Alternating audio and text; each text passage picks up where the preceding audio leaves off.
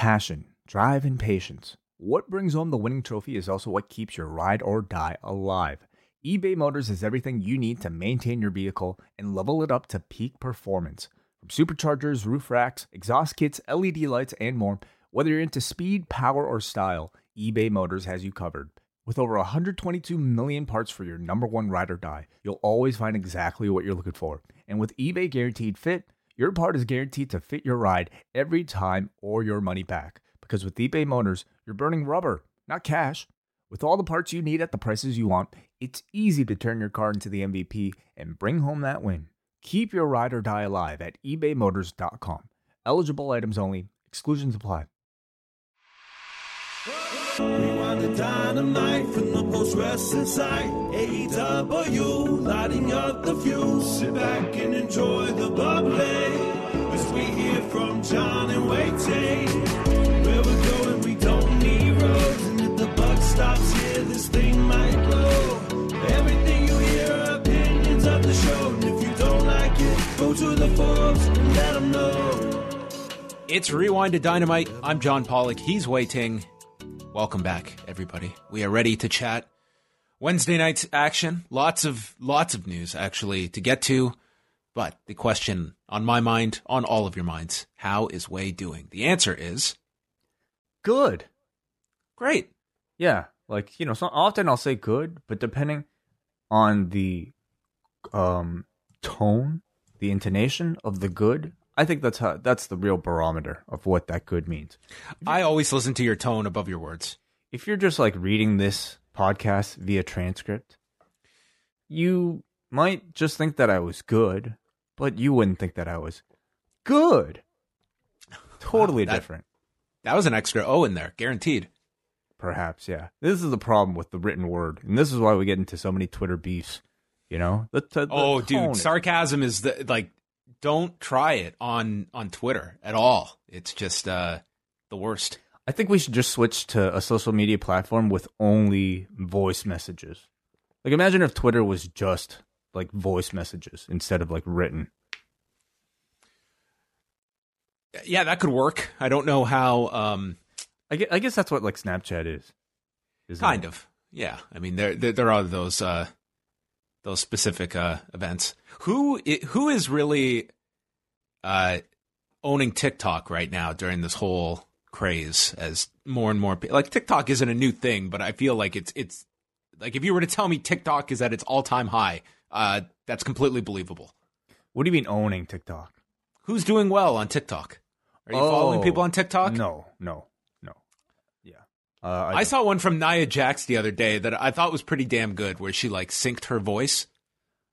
Oh, I haven't seen that one. You haven't seen this? No. She's putting her makeup on. It was it was pretty good. I know the female roster has been many of them in the WWE have been very active on TikTok. They did a great video. I don't know if you're familiar with the Don't Rush Challenge, John. I saw this. I'm very familiar with the Don't Rush Challenge. When are we doing ours? The post Don't Rush Challenge, yeah. Get me, WH, Braden. Well, yeah, it'll be great. Benno, Martin, we'll all join in. We'll get our final reveal be Geddy Lee at the end of it. What? Oh, get it. I got it. That's a Canadian joke. Well, it's a prog rock joke. Yeah, you can't go with George St. Pierre dropped that name so long ago. That was he slowly phased out Rush. Yeah, I mean, does he have any nickname right now? Retired. That's what he's got. He didn't rush. Stop. No. Well, I'm glad to hear you're doing well. Today was a really intense day of news, and it was just one of those days that started early and just was nonstop for the entire day. So, yes, that was my day. Yeah, it sounds like it. Well, before we even get into the news, we've not done a T-shirt giveaway in a while, and so I did want to take this opportunity, number one, to promote a couple of new shirts that we've got right now at store.postwrestling.com. Of course, we have, I would say, a bestseller, John. I think we can classify this one as a bestseller. The Rocky Maivia Picture Show has a T-shirt up there in honor of Nate Milton's monthly show chronicling the film career of Dwayne Johnson, a tremendous shirt that we've sold millions and millions of. And another recent addition this week, our latest release, the Post Pro Res t-shirt at store.postwrestling.com. A beautiful design, both of them by our friend Robert Pearson. And you can check them out and take a look at both of them at store.postwrestling.com. So let's give the Post Pro Res shirt away right now, John. Well, how can people win a t-shirt on this show? You can win a t-shirt by signing up for any tier of our Patreon, patreon.com/postwrestling, where you can get a number of our bonus shows. You can get Rewind to SmackDown. You can get Ask Away, which was just released last week, bi-weekly editions of Rewind Away. You can get Total Recall, as well as our entire archive of, I have to believe, like, we're past the 100 mark by now. We're doing like millions and millions of seconds of audio. Yes, exactly. And all for $6 a month. So we are near the beginning of the month, so this is really a perfect time to join. So patreon.com/post. This is the time of the month where you can squeeze us for all we're worth. You sign up now, you get everything, all the archives, and you can tune in live for our post show after Money in the Bank on Sunday. Exactly. For the double ice cap and espresso tiers, I should stipulate. Absolutely right. Yes. So I'm going to bring back the weekly draw. So yeah, every single week we'll on this particular show, and in case unless I forget, and unless John forgets as well, we will be doing. Are you declaring that normalcy has returned? Is the pandemic over? Is this your official pronunciation in the land of post wrestling? No, not at all. No, this really has nothing to do with that. But we are approaching normalcy. How about that? Yeah, I think everyone has like a cautious feeling at the moment. I feel everybody is right at the brink of saying we're back to normal, and that's either going to be too aggressive of a move, or maybe it is time to relax certain things. We're going to find out, but that feels like the mood to me, and I think a lot of people are just kind of more willing to see places. I think take those chances and see what the results are. It's certainly the case with sports, where we're seeing a number of leagues. I mean, I was just watching a bit of SportsCenter coming off of Dynamite this week, and it seems like a lot of the leagues are planning, or at least discussing plans to continue training and continuing seasons. But I just can't help but just be incredibly cautious that we're not taking enough precaution before jumping back in. Because this weekend, John, like the beautiful weather certainly helps, but like I was out this weekend on a Saturday, and it just felt like everybody was out. It felt like we were almost like back to normal. And I certainly know, according to numbers, we are not back to normal.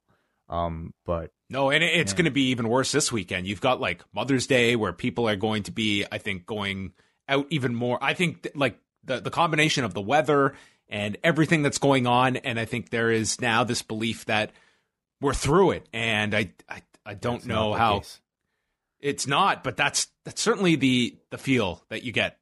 We might be through the worst of it, but I mean, it certainly doesn't mean that I don't know. Again, I'm not an expert. Maybe it'll be time for us to have another update with Alex Patel at some point. But anyway, everybody, T-shirt, yes. Anytime, John. Why don't you spin the wheel and I'll make the deal.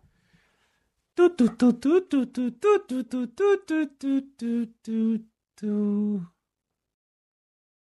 hell was that? Was that the sound? I pressed the button of the electronic wheel that I have constructed here in my office.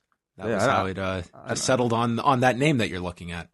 Yeah, because I don't recall that noise. But I just installed it. Sounds fancy. Well, congratulations to Derek Jungling from Fargo, North Dakota. We're going all the way to Fargo.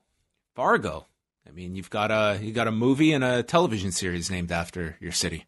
Now you got a T-shirt coming, courtesy of Post Wrestling, store.postwrestling.com. I'm actually going to message you, and you can choose between our brand new Rocky Maivia picture show or a Post Pro Res shirt.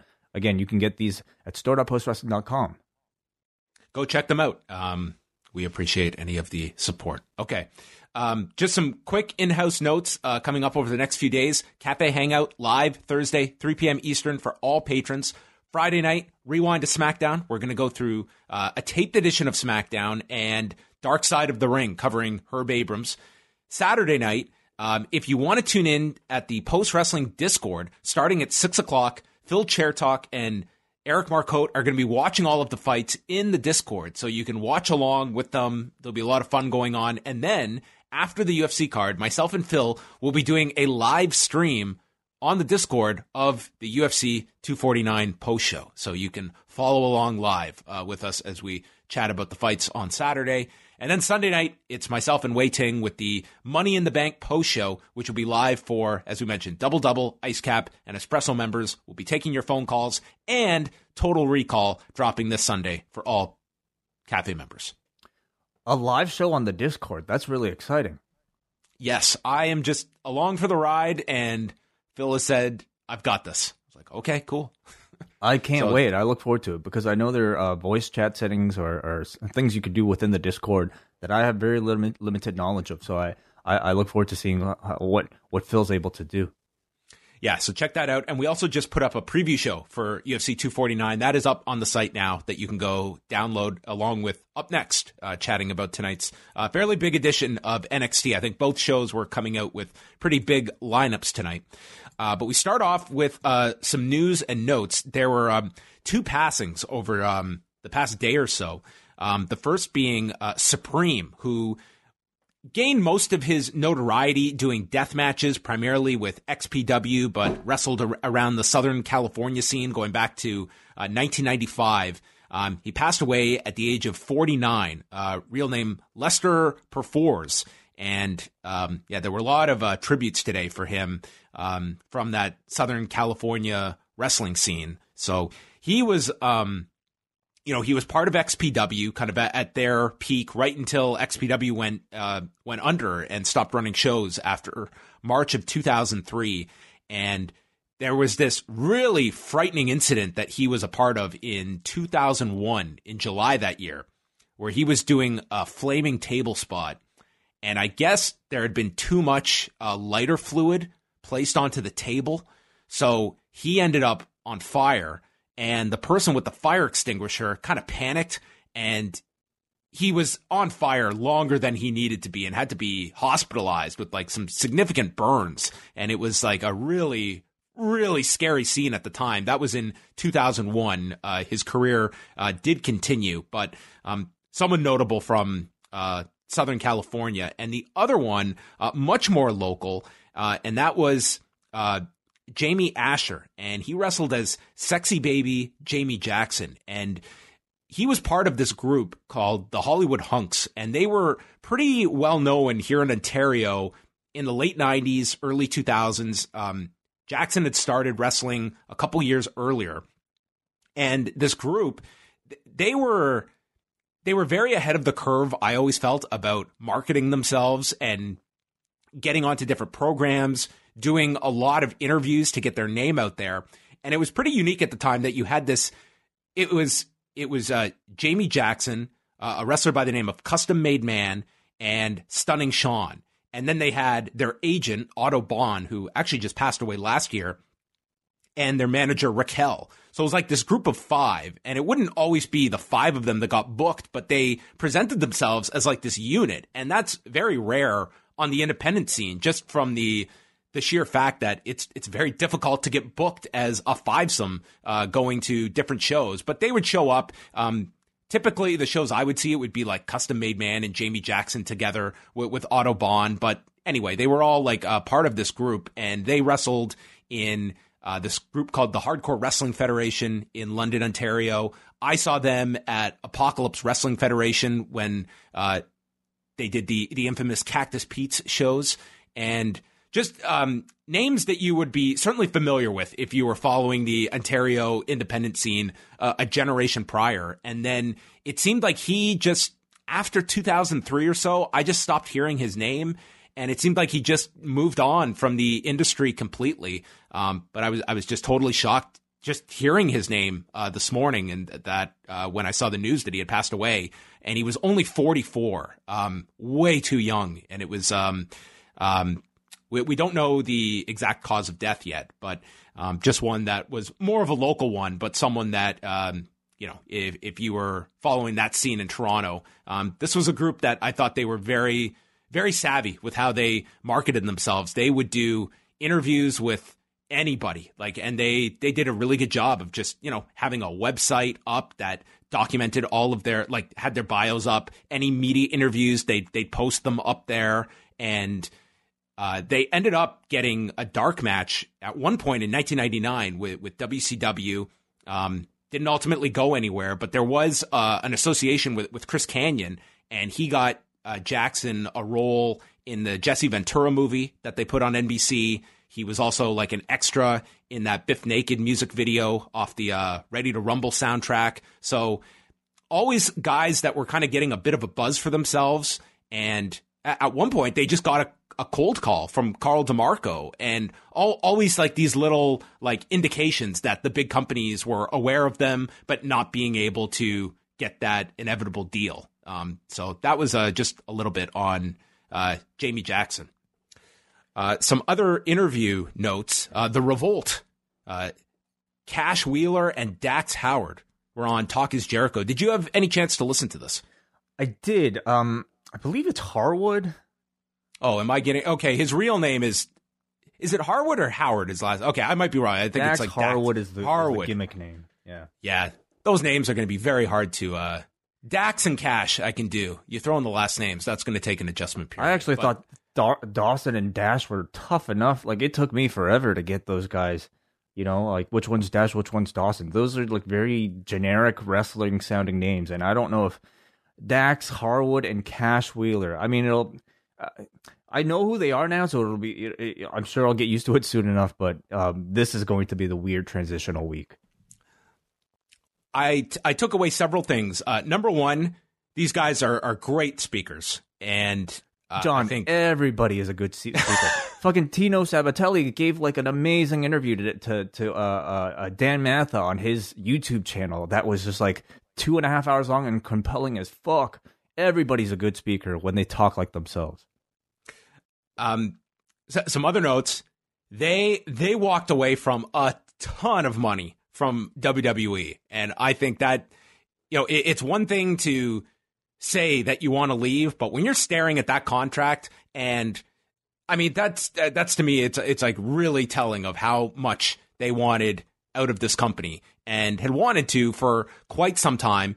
I found it to be a really interesting interview. Well, on that note, I mean, they even said the 750 figure, that was low of what they were ultimately offered. I mean, think about that. They were they're hitting high six figures, flirting with what would you say, close to $1 million potentially, and that's insane. By the way, that amount. I think it's insane that you're going to offer these guys that much, and then you're going to offer them the clown gimmicks. Yeah, the gimmick that they attempted to. Yeah, the confirmation of the clown gimmick, or whatever the weird Flava Flav Ninja gimmick. In and of itself, I thought made this a pretty compelling interview. But yeah, a lot of really interesting details. Please go on. No, I was just going to say on that front, had they signed those deals last year, I think they would have been out the door just like Anderson and Gallows. Very possible. Yeah. It's highly possible. I mean, certainly right now, I don't know if that type of figure is going to be thrown around unless you're talking about a top guy that they are, they would be scared of jumping over to another company. Clearly, at least for some of the talent, many of the talents, they don't have that fear anymore. They just talked about overall, they just didn't think WWE was ever going to be serious about their tag division. It was not about just getting the titles or having any kind of run like that. It was just an overall feeling that the tag division was a joke in this company, and it's kind of hard to argue that. At least it's never going to be they're not in any state where the tag teams are going to be main players. It's kind of it's a spot on the show, and that's where it is. It goes in ebbs and flows, but the high points are not going to be to their satisfaction. And I think they see the landscape out there is rich with tag teams, and obviously clearly working a program with the Young Bucks, because that was the most storyline stuff of this interview from them. They specifically named a number of teams across a number of promotions: the North in Impact Wrestling, I believe they name dropped FinJuice from New Japan Pro Wrestling. They wanted to work the Guerrillas of Destiny. They mentioned, did they say the Briscoes? They mentioned the Briscoes. Yeah, the Briscoes, the North, FinJuice, which, I don't know. I kind of just took that all as misdirection, that the Bucks are the program.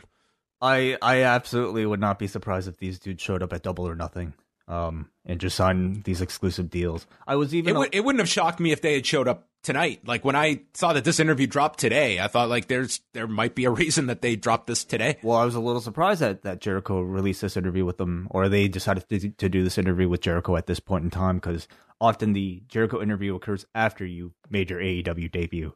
But yeah, who knows? I mean, I certainly don't doubt that they would want to explore these options outside, but how many options do they have right now in this particular point in time, and how long would they have to wait to really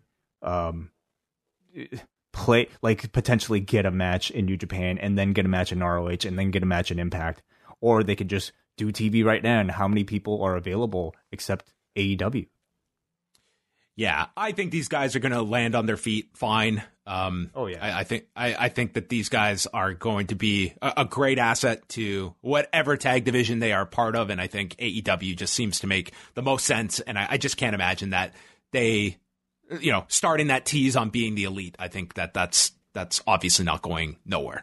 Yeah. So it's a really good interview. Andrew Thompson did a great job transcribing some of the answers that you can go check out up on the website. Tony Khan also did an interview, and I found this one to be very interesting, on the AEW Unrestricted podcast, talking about the entire process of running these empty arena shows. And he just gave some of his insight, such as, the wrestlers at ringside being an idea that came from what the Tonight Show is doing with Jimmy Fallon, of having some of the writers and crew around to react to Jimmy Fallon, which I think greatly enhances that, because I've seen the opposite. I've seen what they've tried with Bill Maher, where his opening monologue, they'll take canned laughter and they make a joke of it, where they do cutaways to all these random scenes to just let everyone be in on the joke. But then he'll do like the mid-show skit, where it's like doing the jokes and they don't do anything, and it's just painful. Like, you're delivering jokes to silence. Well, yeah. I mean, that's the tactic I've seen, I think, most often, is people doing these, like Jimmy Kimmel or Tom Hanks on SNL doing monologues from their houses and not having any sort of audience to react to. It's certainly been a period of experimentation, and that exceeds beyond wrestling. He said that his favorite empty arena shows were the first one back on March 18th and last week's show that had the semifinals of the championship tournament. They only had about just over a quarter of the roster to tape those shows in Georgia, and he said that because of such a small crew, they went to things like Kenny Omega and Michael Nakazawa that he admits would not have been his first option of what to utilize, but said it ended up being an important match for them. Jericho coming to do commentary happened the night before they were going to tape, where he offered to do it because they were just going to go with Shawn Spears and Colt Cabana subbing in for one another, because they'd also have to wrestle. But then Jericho was into it and decided he would do it. So they lucked out big time there having Jericho, because I think he has been a highlight of the last couple of weeks on commentary. Aubrey also spoke about like the effect having Jericho there had on just the motivation of the entire roster. To basically, see your leader, who wasn't even scheduled to be on these tapings, and certainly, has no real pressure to show up. But him being there, it just seemed to, or at least according to her, motivate everybody. And Aubrey refereed 20 matches in 24 hours. It's insane. Yeah. I mean, the sense I certainly got listening to a podcast like this, number one, I really do commend, Tony Khan for continuing to, I think, be so open to the media. I mean, this was his own media, but really to be so open to continue a discourse about the production, and especially at a time like this when I think so many people have so many questions about exactly how these shows are being produced. It is now more important than ever to extend that communication with your audience. So I commend him for doing a show like this and taking the time to explain some of the details behind producing a show like this. Well, the sense I certainly got from it was that it really does feel like it is. They were under great pressure to try to do as much as they can with a very limited amount of time and limited resources, and it almost felt like, to me, like it was everybody with their backs up against the wall trying to do as much as they can to support the team. And so listening to this, I really did get a sense of their family and sort of a I don't know, underdog spirit that they kind of talked about. Yeah, I think that there's a lot of credit you can give for them, putting the certain precautions in place, and I do feel that they have the well-being in mind. That said, that doesn't mean you escape criticism either, and I would say on an outlet like this, he was obviously not going to get pushed in terms of any pushback or criticism of running these shows and some of the early practices that we observed at the beginning. Mm-hmm. And, just the decision in all of this, like, okay, your television revenue, it is your major stream. Like, we are clear about that, but let's talk about like what the entire country is going through right now. So I give him credit for coming on and giving us some look at kind of what is going into these tapings. It's valuable information, but this is also, I think, a very safe outlet for him to go on to. He's not going to get challenged on any of these decisions either. Sure. Yeah. I did feel like he pretty much spelled it out. He said, like, TV is our only revenue source right now. He says he was open about that fact. Yep. I mean, he didn't try to sugarcoat this like we're trying to put smiles on faces and raise the country's spirits up. I mean, he's flat out pretty much saying like this is a business decision. Putting smiles on faces and entertaining a country when everybody's down was never part of any sort of excuse making. I did appreciate that fact. Like, he's not trying to put some bells and whistles on top of this. I mean, this was a business decision, and they are certainly in a much different financial stratosphere than WWE is. And it was very subtle, but he did make the point that now is not the time for restructuring our company or anything like that. Like, he made it somewhat. It was subtle, but he was like, the idea of restructuring a company or reorganizing, now is not the time for that. He says there will be a day eventually where he will have to let go of people. And I don't know if he means, this specifically relating to the results of the pandemic or just, just a time when they do have to do. I couldn't get a good read if that was directly a correlation of this period or just down the road, they'll eventually have to make cuts, but yeah. Yeah, maybe he doesn't even know yet either. But, he did speak on that. He also talked about how they've lost out on millions and millions of dollars due to the revenue of the live gates that they've had to cancel these shows for, including the Blood and Guts match in New Jersey. What else? What else was kind of interesting? He just added, the loss of revenue, that it's been great, that the tickets that they had sold, in particular the 12,000 at the Prudential Center, and they're down 10% in viewership, he said, with the empty arena shows, but he said he was happy last week with where the numbers were. He said he estimated they would be down 10% in viewership. That was his estimate going into this. So he knew this was going to be turning off some people.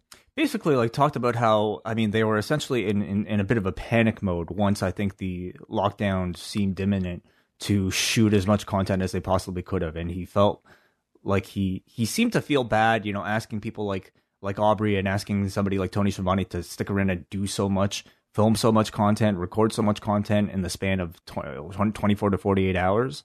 And overshoot. I mean, he said, like, there were some matches that have not seen the light of day.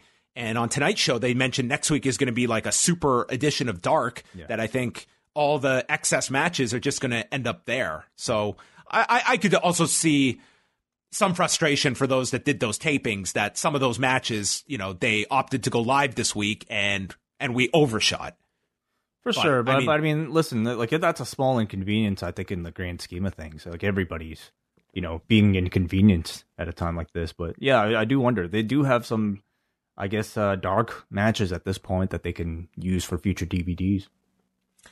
So we talked about the UFC doing the COVID-19 testing this week, and now all these fighters and cornermen are posting the videos, which I just find repulsive to see these these swab tests going up people's noses. I mean, I just cannot watch these. Yeah, it's not comfortable. Pauline's done it twice. Oh God, it really sounds like it sucks. But so the city of testing we have, the city of Jacksonville, they are requiring like AEW and UFC, like they have to do this testing. So that's why. So swab testing. It sounds like both the swab testing and the antibody testing is being administered. And are they able to get the swab testing results? Like, I mean, anyway, I suppose there's still a lot about like the forms of testing that I don't really. Well, we got the update. This was from Tony Khan earlier today, saying that the wrestlers and staff had all tested negative for COVID-19. And I mean, didn't really add any more details other than that. But this is from an interview today with Brian Hughes, who is with the city of Jacksonville, who stated that at least in the city, they are any events that are running these sports events, they have to do this testing. And also noted the fact that in Jacksonville, they actually have a surplus of tests and available room in their hospitals. So this isn't a case where testing is extremely scarce in this city. They do have the tests to provide, it sounds like. Does that seem odd to you? That a city in the U.S. might have a surplus of testing when, I mean, I feel like there's still places in the country that don't have a surplus. I mean, I don't know how you break down like your allocation of tests if it's, by city, by state, but Jacksonville is one that it's a county that has not been the most hit in Florida. Right. Okay. But there is still, I guess, questions about, the amount of testing and where it's being spread. And as you're going to see more of these sports come out, to me, when you hear this from the city that's stating this, it kind of gives cover to these companies that can just say, hey, we're being told we have to do this testing, as opposed to we're just hogging up these resources. But I can see with more and more sports needing to go through this, testing is going to be mandatory. And there will be those questions about, okay, if it's one thing for an AEW event or a UFC show, if we're talking about an entire league or regular testing every week for UFC fighters and AEW wrestlers, it does bring up that question about are these the people that we need to be taking care of the most? Yeah. I understand new forms of testing are being developed all the time with many different types of. So I saw the some sort of workers union who was doing associated with the testing with AEW today. This was IATSE, yes. Yes, they were posting about doing rapid testing, right? Yes, yeah. They just put up a posting today about some form of rapid testing. Yeah. Well, I'm going by we have seen like what kind of testing the UFC is going under, and I would just assume AEW and UFC are have to have the same level of testing.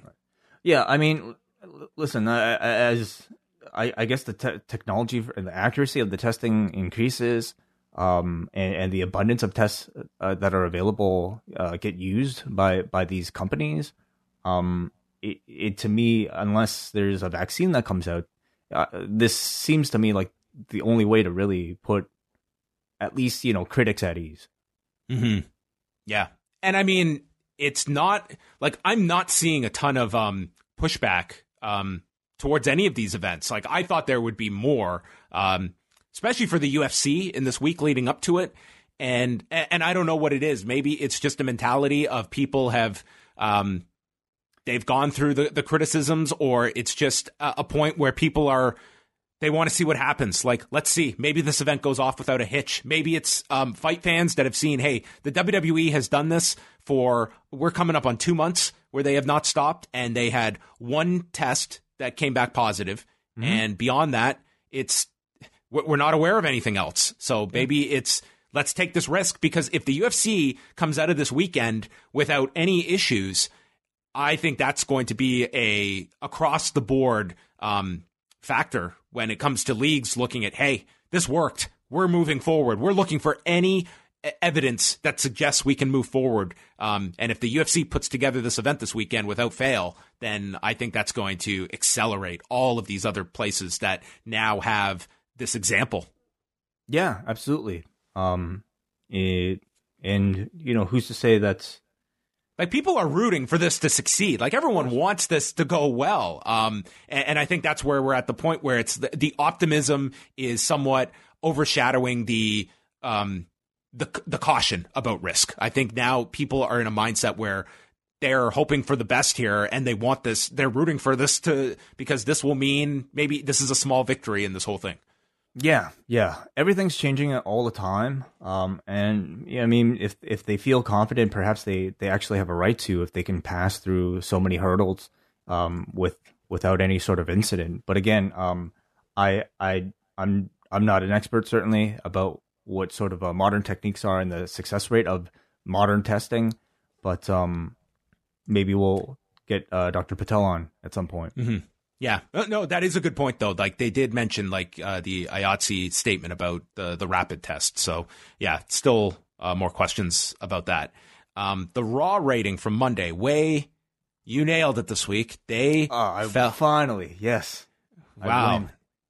So we had 1,686,000 viewers, down 7%. The lowest number that of anyone tracking Raw numbers, this would be the lowest. This beats the vaunted taped Christmas Eve edition from 2018. It is now out of the woods as the lowest, and now the May 4th edition of Raw holds that place. And I mean, didn't just squeak by. It took a commanding mark to fall this low, doing a first hour of 1,807,000 and then falling. 1,691,000 in the second hour, 1,560,000 in the third hour. My gut would say that this downward trend will get at least 1 week off next week with the combination of coming off a pay-per-view and having Edge and Randy Orton advertised, I would think would curb them from doing an all-time low again next week. But all bets are off. Are you sure? We can bet. We'll put like $5 on it. Listen, this trend to me is the question is the downward, is this a snowball effect? Can any one name or return or set of circumstances augment it? Because I didn't think they would fall this low this week. I thought they would be right in the neighborhood of what they did last week, somewhere in that 1.8 million range. And the fact that they fell 7% this week, I think that's very, very sizable, very notable. Well, it doesn't really surprise me to hear numbers like this anymore. But I think what I'm more curious about is what sort of lessons you think are to be learned from these stats. Well, obviously, WWE was right. They should not have changed that hard camera. That, yeah, clearly was the problem. It was all downhill after that, wasn't it? Yes. It was interesting after we talked, the fact that I was thinking about this tonight as well. Like tonight's Dynamite, I thought was a really solid show. And I'm looking back at like what were some of the other empty arena shows that really delivered. And that go home show for WrestleMania, I thought was such a great show. Now, it wasn't a tremendous show ratings wise at the time. Today it would be much better, but that featured a lot of great promos. And what did we get on this go home show? Like we got none of that. And I think it's just largely there's, I think, a curiosity for this ladder match concept on Sunday. And I don't think there's any investment in any of the other programs or people at the moment. Like Drew McIntyre, he's doing great, but I don't think anyone cares about this program. I don't even know if it's so much that you could even offset people tuning out. I think the fact we're falling this low, it's not like I think it's the empty arena. I think it's indifference in all of the key programs. I think it's just a mixture of everything. The leading factor being these shows are just very, very tough to watch. But I think that there's also something to just the actual lack of interest in some of the stories. Could be. Yeah, could be. I I guess I don't know what they could really do, you know, to stop the bleeding, so to speak. Is it? Yeah, and I think. Do you think they'll try anything, or do you think it's going to be status quo, same kind of Raw? What's trying? You know, bring Stone Cold Steve Austin back for a show, again, or Hulk Hogan again. I mean, even like their crutches, they've really exhausted. Like the Triple H thing, didn't seem to do any sort of significant increase. So I just, you know, outside of, I think, creating, they haven't, I guess, tried. The first Raw they did. Do you feel that, like, you go back, that was on March the 16th, okay? Mm-hmm. March 16th episode of Raw did 2,335,000 viewers, okay? It was up 8% from the week prior, which was in front of fans. Mm-hmm. Do you attribute that number to a curiosity about what is this show going to look like in an empty arena setting and the novelty of it? Do you attribute it to that was the show that Steve Austin was on? It could be any of these things, but at the same time, like if you were to tell me that you replicated that same level of quality of show today, I don't really think it would change things. That's my personal opinion. I feel like you can kind of throw some of those stats out the window because of the novelty of this empty arena thing, and instead maybe look at more statistics, you know, a week or two after that, to compare to, because I feel like we're kind of in a different territory right now. Yeah, I don't know what the answer is. I'd be concerned just that it's going down so far, and like not doing anything to me. Okay, we're just watching this. The wound is just continuing to gush out blood. At what point do we grab a bandage and just try and limit the bleeding? Do you still have any bandages though? Or are you out? I mean, do you go back to a break where you do put in some tape matches to? And would that even help?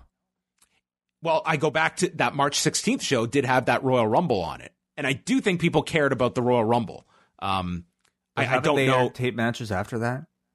They continued to air them afterwards, but now they have had the break from it. So I'm saying, do you continue this format or do you go back to that well? Again, there's not that many options.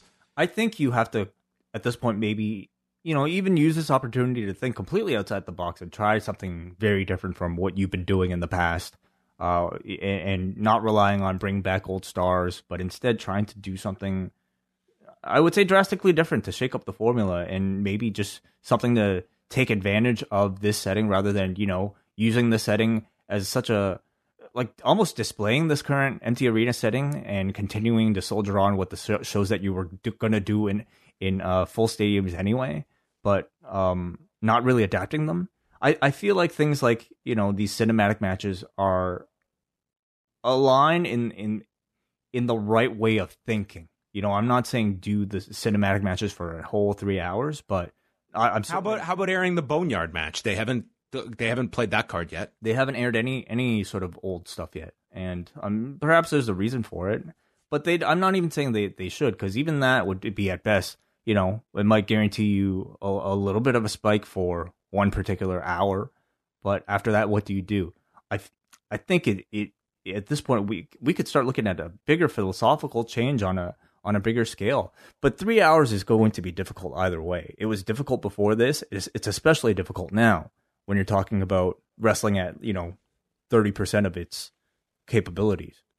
Mm-hmm. Yeah, I like you have to go into the like Tony Khan said. Like, I knew we'd lose 10%, for instance. Like, you have to go into this knowing we're losing audience share. Like, that is a given. It's at what point is there, where is the pressure point where we have to change things up? But to your point, again, you don't have this giant drop down menu of options either to go to. Do you feel like there is, you know, because I know traditionally you air a pre-tape package, it might not do as well on a live TV setting. But I mean, I watched that Untold with Triple H and Mick Foley, and that thing was so good, and it kept me so entertained for a whole hour. And here we are talking about what is the hottest thing right now that everybody's talking about on television? It's a documentary. Last Dance. It's a documentary series, and if they put the right amount of promotion behind a documentary series like this Undertaker thing, for instance. I would have premiered it on Raw. I would have taken the chance and premiered this part 1 on Raw on Monday night. I mean, if we're to, or you know what? I put it in the 3rd hour because maybe The Last Ride does not do 1.5 million viewers. Do I try it 1 week? Yes. I try it for 1 week to see if people will stick with it. I'm at that point. Like, if this was a month ago, I'd be like, I don't, like, that would be maybe too much of a risk. Right now, I don't think anything's off the table. I would absolutely air that Monday night. It's not as though you had sold this off to another network. It's not like this is airing on FS1. It's not like it has commitments elsewhere. It's on the WWE network, which, let's be honest, I would be much more concerned with saving this this Raw number at the moment. That would be my play. I don't know what sort of commitments they have to, I don't know, trying to maintain a certain number for their network. Is the risk worth the reward, John? That, I guess, is the bigger question. But if I were them, and if I was struggling if I really cared about making sure this number was up there, I definitely think it's worth the risk. Yeah. Dark Side of the Ring did 246,000 viewers for the Herb Abrams show. So it was just below last week's number for David Schultz, still their 3rd highest number. So continue. I think like this is kind of how we're, well, next week, what do you see for the Road Warriors? Like, I don't think that I think there's certainly everyone knows the Road Warriors, but it's not to me like this story that I don't know how much interest is going to be in next week's episode. I think if next week is anywhere in the ballpark of this week, it's totally on the dark side of the ring, like just what their foundation is that are tuning in every Tuesday night. Well, I would have said that about this Herb Abrams rating, and I was really impressed, honestly, by it. And to me, like, it's a total in the bubble figure. There are more people that know the Road Warriors than there are Herb Abrams. That's just my feeling. Yeah, it is a great point. Like, it's like Herb Abrams, though, they promoted it well, that this is a disaster. Like, you are going to watch a disaster. And but where was that promotion? Online? I'm sure on Vice they were promoting this to that audience. Well, who's watching these episodes? Well, what I mean is, I feel like I'm like a prime target for the type of person that might watch a show like that, and I don't really see any sort of advertising for this show yet. I guess in doing podcasts like this, I know what's coming up. I follow those guys on Twitter, so I know what's coming up. But what I'm trying to say is, would any sort of promotion have any sort of significant impact outside of this is going to be the Chris Benoit show, this is going to be the Owen Hart show? I don't know. We'll see. We'll continue to see what the trend is. I think it'll do really well. Yeah, I think they're going to continue to do well. I think Owen's going to be the biggest one. I think Owen will top. Do you think Owen will top Benoit? Ooh, I'm going to say yeah. I'm going to say it's got a very good chance. Yeah. I mean, they built up a lot of steam right now. I mean, you're probably also talking about people that I don't know if they might have watched live that first week, but now that they are conditioned to watching this show at this particular time through a number of weeks of repetition. And the Owen one certainly has, among the most interest of everything that they've done. And New Japan has canceled the Best of the Super Juniors tournament. That was a formality. And they've also canceled Wrestle Dynasty. Yes. So those to me were givens that they were going to be off the schedule. I guess the most interesting thing was New Japan in their statement noting that they are exploring the idea of empty arena shows, which would be a reversal of kind of what their stance was going to be. And yeah, so Wrestle Dynasty postponed until 2021 and Best of the Super Juniors off the schedule. And I guess we will see if New Japan ends up going the empty arena route, which would tell you kind of where their thought is at the moment when it comes to, no revenue coming in and no timetable in sight of when they can resume this. I mean, this is a big tour that's off, and next is, well, you have your Dominion show, and Thankfully, G1 was not scheduled for this summer because that would have been the next one to bite the dust, and it still probably is going to be affected in the fall in some way. Yeah, I would think so. It remains to be seen how willing people are going to be to jump back into these arenas afterwards. So yeah, we could be feeling the effects for quite a while. Okay, all of your news is up at postwrestling.com, and let's move on over to Dynamite. From Daly's Place in Jacksonville, Florida, the return of Jim Ross, the return of Excalibur, joining Tony Schiavone, and we got Pyro to open the show. This episode felt to me like the closest to, what was before for a wrestling show than anything we've seen from either AEW or WWE thus far.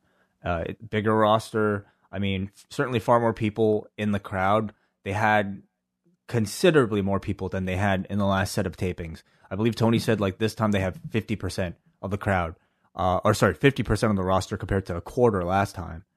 And, the way they spaced them out across Daly's Place was they still had baby faces on one side, heels on the other side, but they were also spread out far more. The ratio of baby faces to heels, great. They greatly outnumbered the heels. They had probably 15 baby faces and maybe 4 heels. Okay, so I thought Vince Russo booked this baby face dynamic against the heels. Yeah, but JR coming back, I personally absolutely still feel like it's an unnecessary risk for them to take. But I do understand with some measure of increased testing, I can feel better about it. So we had way more people here this week that were present in the crowd. We saw Hikaru Shida, Chris Statlander, MJF, Sean Spears, Britt Baker, Jimmy Havoc, Kip Sabian, Penelope Ford, Billy and Austin Gunn, The Best Friends, Orange Cassidy, Private Party, and Pineapple Pete. Who had a big role on this show. Did have a really big role. Joey Janela and Cody kicked things off. No Brandy out with Cody. And they started off with a handshake. And Ross says that everyone has been tested and they are obeying social distancing. Janela starts off. He does the big scratch the back and then drives Cody into the rope throat first. And he applies the Joe Stecker body scissors that Jim Ross describes in great detail. Yeah, I'm just thinking about them saying, okay, everybody's been tested. Not everybody's obeying social distancing, because I don't think you would see the Joe Decker body scissors. Like you wouldn't see wrestling if everybody was obeying social distancing. But anyway, I digress. What are you talking about? I mean, that street fight when they started brawling to the back, I mean, there wasn't a soul in sight there, was there? I know what they mean, and people are going to get on me for nitpicking, but I mean, let's not this was a great show. I really enjoyed it. There's still this thing looming in the background that I don't want us to forget. I think that's completely responsible, and you can direct all your complaints towards me because believe me, we have heard plenty of them throughout this whole period. Sean Spears incorporated the air horn. I know you have set the precedent. You are anti-air horn. I like the air horn. I think it adds a lot of atmosphere, and I like the air horn. Depends on who's using the air horn, doesn't it? It's just the sound. The guy who's holding the air horn for the entire, a 5-10 second air horning, that person should be just, deported from whatever country that they're air horning in. But the guy who just goes, burp, burp, burp, burp, the tiny spurts, I could bear with it. Gives it a like a lucha feel. That's what I associate air horns with the most, and I like the utilization of it here. On the floor, Janela appeared to try this headstand like he was Ultimo Dragon onto the ramp, and he was not getting up for that one. No, unfortunately not. I mean, it was certainly a bit more of an awkward angle, maybe even higher, trying to do this on the bottom to the ramp. But Cody, I thought, with the veteran call, just said, let's bail. And we're moving on. We're moving on. It wasn't that awkward, okay, let's restart and try it again kind of awkwardness. So Cody hit a moonsault off the stage. Later, Joey Janela hits a top rope elbow, and we cut to Leroy out in the front row.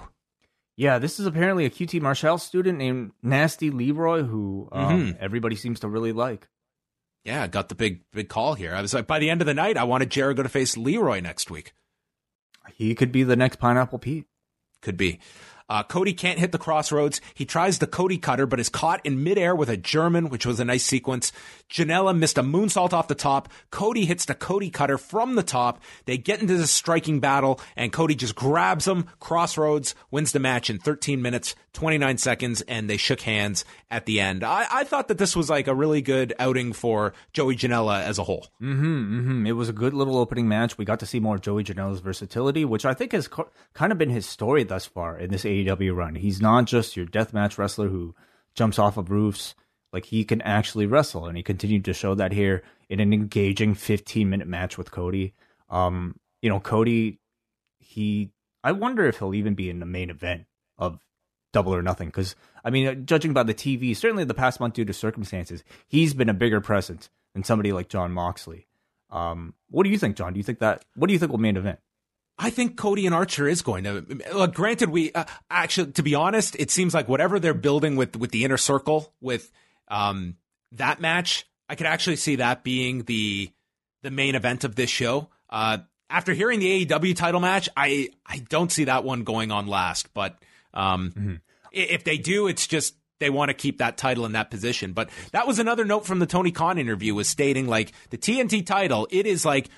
It is the same value as the AEW title. Like, that's their thinking about it. Like, you have the AEW title, you have the TNT title, and they're equals. It's not this is number one, this is number two. It would absolutely make a statement if they decided to put that match in the main event, to tell you, hey, this is worth as much as the actual belt. So, his continued presence as sort of like the lead on this show is important for at least this program with the belt. Most of my attention, though, admittedly, was on the return of the commentary team. I've shared my thoughts on JR's presence, but that aside, it was really nice to hear the three of them together again. They have excellent chemistry, and JR... They're friends. You can see, these guys are friends, and it's just fun to hear, and I think we kind of get this... I won't say for all the commentary teams in WWE, but in particular, I go back to that Raw team when it was Cole, Graves, and Renee, and it was like... And I can buy that they're all legitimately friends off screen, but on camera, it was just like the bickering and undercutting each other. And you'd get that all the time too. Like with, there's no chemistry right now with Jerry Lawler, with Phillips and Braxton, Saxton. It just, I think you take for granted like that chemistry where it's like you're sitting down and you're listening to like three friends chat about wrestling, and they're all wrestling fans, and they're all just having a great time watching wrestling, and you're the viewer that gets to sit in on this conversation. I thought JR in particular on this show sounded like he was having so much fun, like doing this, and I could completely understand, being pent up at your house for a month, not being able to do the thing that you're born to do, and now finally be able to go back here and to do it. It felt like he was enjoying it so much, and it really comes across in the quality of the commentary. He right now, a year into AEW, he's at the point where he has like really good intimate knowledge about the entire roster, their backstories, their current storylines, and it's again some of the best I've heard him in like years. So I really, despite how I feel about him being on the shows, I thought he sounded great. They recapped Nyla Rose's win over Riho, which took place 14 years ago on February the 12th. And Shivani is nervous interviewing Nyla Rose, and she cuts a promo, and then they cut to Britt Baker rolling her eyes back, which became quite the meme afterwards. I mean, this woman knows exactly when that red light is on to make the most of her minutes, even if she doesn't have a microphone. Absolutely. Yeah, that's like, when she started, I know she was sort of a featured player, like among the three female signees that they had between her, Nyla, and Kylie Ray. Kylie Ray. And like I didn't really see it in Britt Baker at the time. I don't know how many people really did, but now you really do understand why she could be like someday the franchise player of this division, because the charisma is just so off the charts. This video package I thought was good. Like, you needed a bit of a reset to tell your audience, hey, after a month of like sort of not everybody appearing, this is who Nyla Rose is. This is who Britt Baker is now, and she's a totally different person than she was 2 months ago. And I thought like the presence of Penelope Ford in the same conversation elevates her as well into this upper tier. Nyla Rose took on 18-year-old Kenzie Page, who's been wrestling since she was 14, trained by Tom Pritchard and Glenn Jacobs in Knoxville, and 18 years old. Wow. This girl was probably born around the time of the first brand split. Jeez. Yeah, 2000, like about 2001, 2002. That's insane. Yeah. Wow. I thought she had like a real good look of fear on her face right before she got killed with this clothesline. Then Rose hit her with a swanton, went for the cover and lifted her up at 2 and proceeded to hit her with 2 power bombs, followed by the beast bomb in 2 minutes and 20 seconds. And then afterwards, they showed Hikaru Shida staring her down, Chris Statlander reaching for the imaginary title, and kind of just teasing which woman would be going for this. And next week we'll get a 4-way with Shida, Statlander, Britt Baker, and I think it's Ford is the 4th one. Yes, I believe so. Yeah.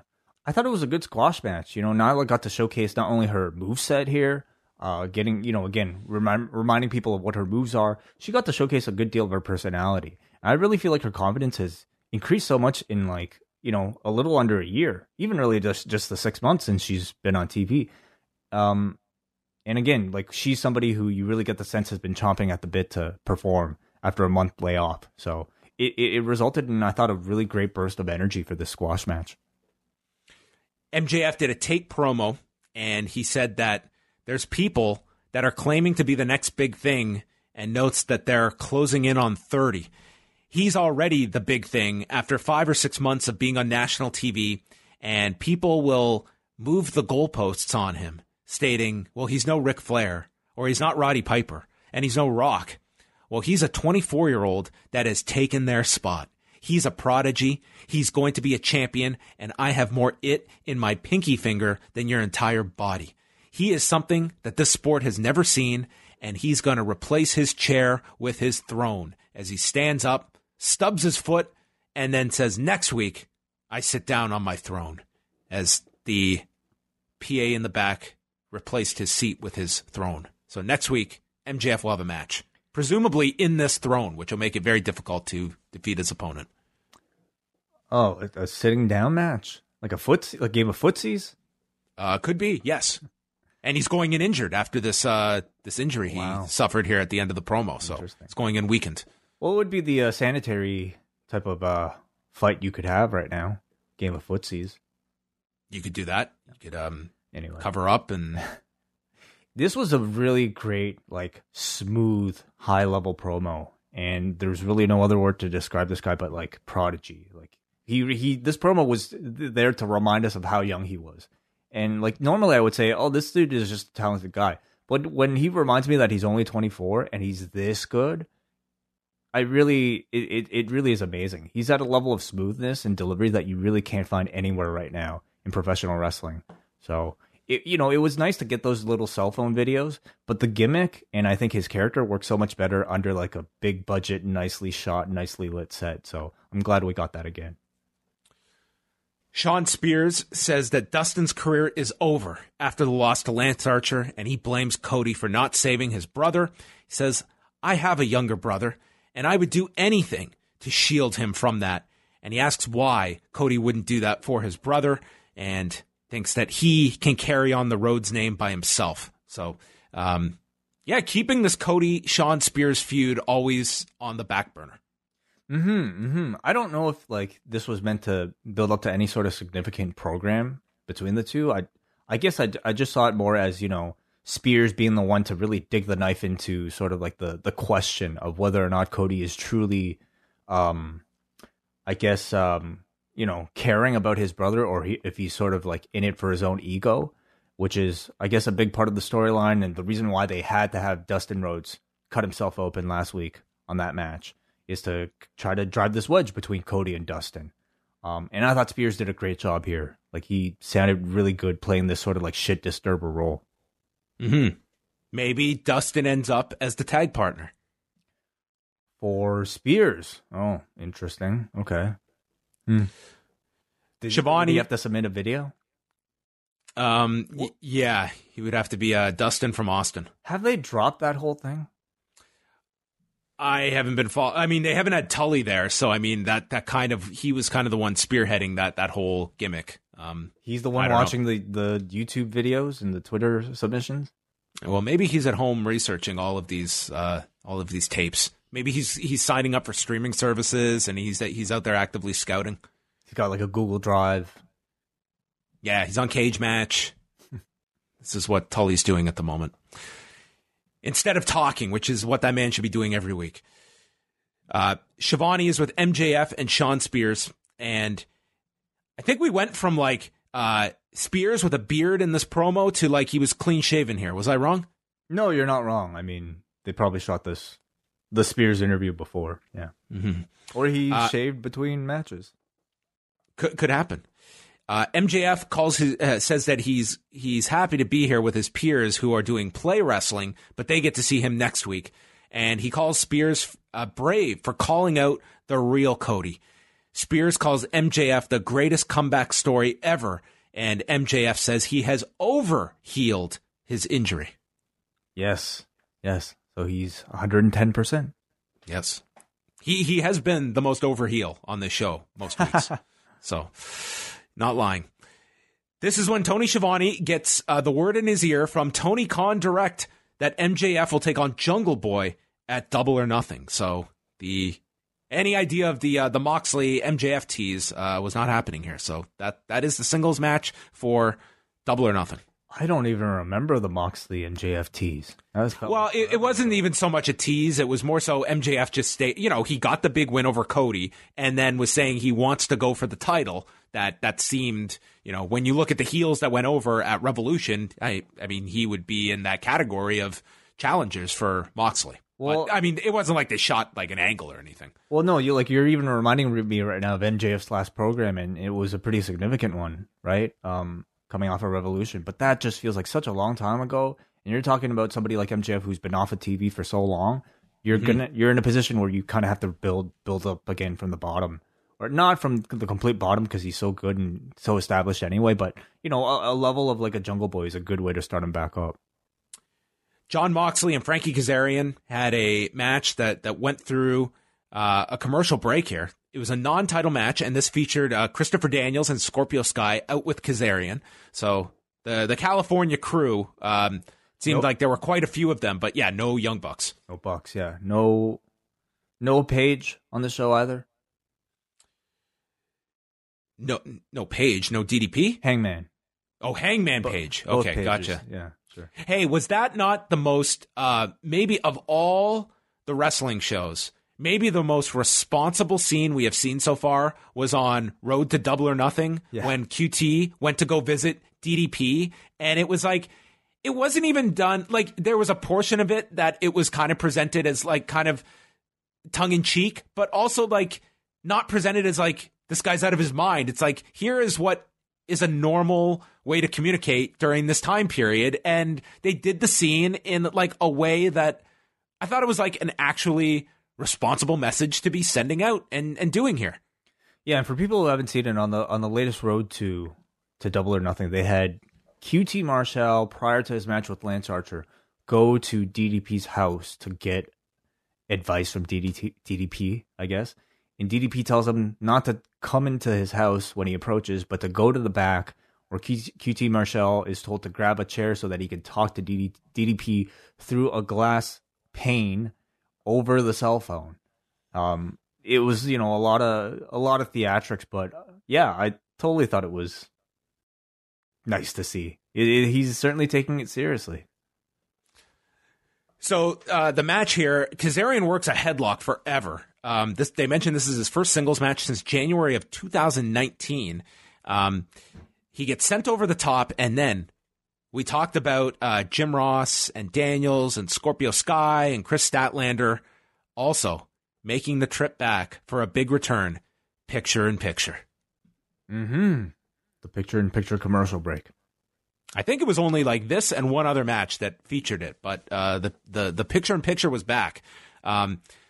Anyway, we have Moxley come off the turnbuckle into a... Because you can't do it for a taped show, right?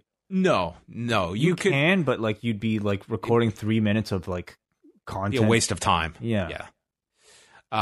Moxley got drilled by a boot coming off the turnbuckle to the floor, and JR put over this near fall huge when Kazarian went for it. Like, Jim Ross seemed like shocked that Moxley kicked out. I thought he really sold that really, really well.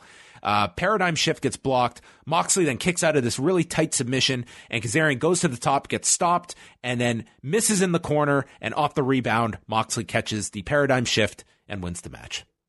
Do you happen to get the time for this one? No, because it went through the commercial break, so right. I don't know what the real time was. Yeah, I mean, it was long. That's what I was just curious about. You know, how long it actually was. I thought it was a fine match, but never grabbed me. You know, if I compare this to some of their other matches with their champion against, you know, a mid-carder in the past, like a Scorpio Sky versus Chris Jericho type of match, I thought this was considerably weaker than some of those. We've had, you know, zero mention of Kaz at all in these weeks. And I think without a heel like a Chris Jericho to play off of for Kaz, it felt, it just didn't feel like it had that sort of excitement. It was tough to get into Kaz's story, not to mention the fact that this was certainly a slower, more drawn-out style of match. Yeah, I didn't think this one really hit that next level at any point, and I was curious to see it with Kazarian in this single spot. But I think it was a very slow start, just with the focus on the headlock for as long as they went with that, and it just didn't seem to ever get to that next level, save for that near fall spot that I thought did work well for that period. But then we get all of the minions from the Dark Order running in to attack Moxley. SCU runs in, and they're trying to save them. JR then asks, as all the baby faces are beaten down, is there no one else here that gives a damn? And I mean, it was especially a spotlight on this whole when you had all of these baby faces that were all just there ringside. Like, we don't even have they're in the shower. It was like they were just standing there and they were not getting involved here with Dark Order. So Brody Lee comes out to attack Daniels and nail Moxley with a discus lariat and says he's here to answer the bounty Moxley put on his own head. No one's here to save him, which was truth. And he has the crown jewel of pro wrestling and makes the challenge for a title match. He doesn't know if John's a movie star now. Is he an MMA fighter? Or what he is a fatherless boy from Cincinnati, which I took as a play off of one of the most famous scenes in the history of Ultimate Fighter, when Josh Koscheck and Bobby Southworth were bullying Chris Lieben, and it escalated to when Bobby Southworth called Chris Lieben a fatherless bastard. And Chris Lieben went to destroy this house. He took down a door, and at the end of it, you're thinking, oh my God, they're going to throw off. Chris Lieben is like the ultimate babyface in this situation. Bobby Southworth and Josh Koscheck are the most hated heels, and you're thinking, are they going to throw them off the show? And Dana White announces right at the end of the show, no, next week, Chris Lieben, you're going to fight Josh Koscheck. And that show ended, and instantly everyone knew this series is going to be incredible. And this fight, you could not wait a week to see this fight at the end of it. It was one of the biggest moments in Tough history. I certainly remember that really well. And I mean, I was already pretty hooked on that show, but I mean, that entire series and incidents like that definitely made me an MMA fan. That fight did over 2 million viewers, a taped fight that aired at 11 p.m. Well, later than that, it would have aired late in the show. So before midnight on a Monday night on Spike. Yeah, I mean, it was a fantastic storytelling, I felt, you know. But was Brody Lee paying tribute to it specifically here? It's what I thought of here. Fatherless boy from Cincinnati. Possible. It's possible. It would be really obscure for him to like suddenly dig that up, but it's possible. Yeah. I didn't know that. I didn't even know that about Moxley. Moxley says all you had to do was ask, and Harper then kicks him in the face. The minions swarm him, and Brody Lee leaves with the AEW title. Yeah, this was our first time seeing Brody Lee with the Dark Order at full force or at near full force. And he looks great with the minions standing behind him. He really does have a presence of somebody who would be a stable leader. Promo, I thought, was, you know, okay. I think right now the struggle is still trying to not feel like a generic cult leader, which I worry that the Dark Order still kind of feels that way. but at least it's not like it's not aggravating like another cult leader that we've been seeing on TV lately. Oh God! Well, setting the bar at I'm straining my neck looking at how high it's set. It really is unfortunate that Uno and Grayson can't be there because like they put in all that work, to set up the Brody Lee thing, and then now they can't be here. But in a way, they are kind of lucky that things timed out the way they did, because let's say like the Brody Lee thing like wasn't even scheduled. Let's say Brody Lee was still on contract and couldn't even join AEW until like the summer. Then this whole Dark Order thing would just be completely on ice. So at least Brody Lee can just like grab the baton and keep it going for now. And that's going to be the AEW title match at Double or Nothing. Jon Moxley versus Brody Lee.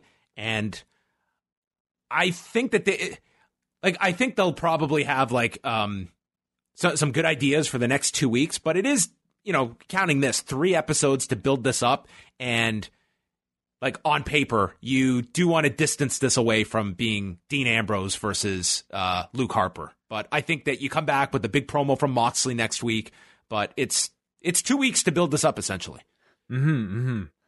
I think Moxley has done such a great job of reinventing himself. I don't have that concern personally, but if you're talking perhaps like a WWE fan who hasn't been watching that much AEW, could they go in seeing that on the marquee and thinking that this is, nothing more than a SmackDown match? I guess it's possible, but how much can they really do, to help that? I think it could work out very well that people may have that instant comparison of just remembering these two from their WWE time and feuding together.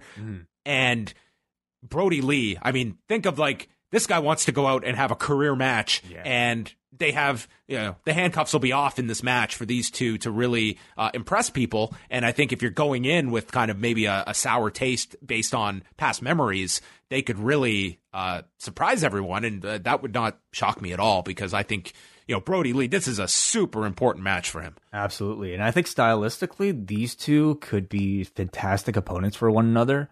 I can already tell this is going to be a really hard hitting match. Both guys are like tremendous brawlers, and I think very fast and very dynamic. And it's a match that I'm sure will look very different in AEW than it did on SmackDown, for instance. How do you book it? It's a tough one to consider.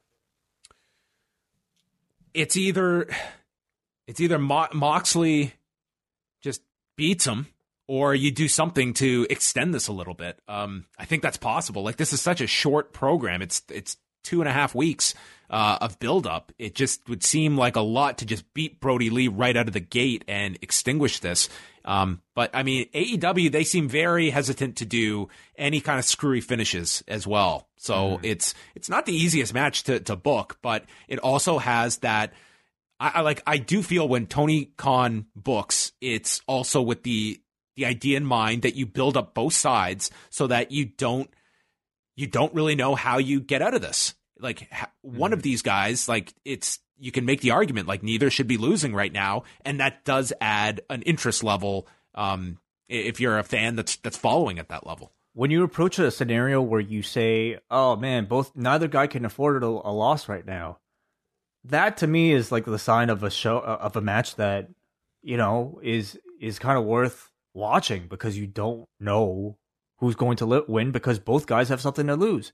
Brody Lee certainly, if he were to suffer a loss, it would, stain, I would say, the whole thing a little bit, but there are ways to get around that. And certainly if Moxley loses, of course he loses the belt. I don't expect the title change. I expect Moxley to actually, be given the win here, but I do expect them to find a way to allow Brody Lee to be kept looking strong by the time the show is over.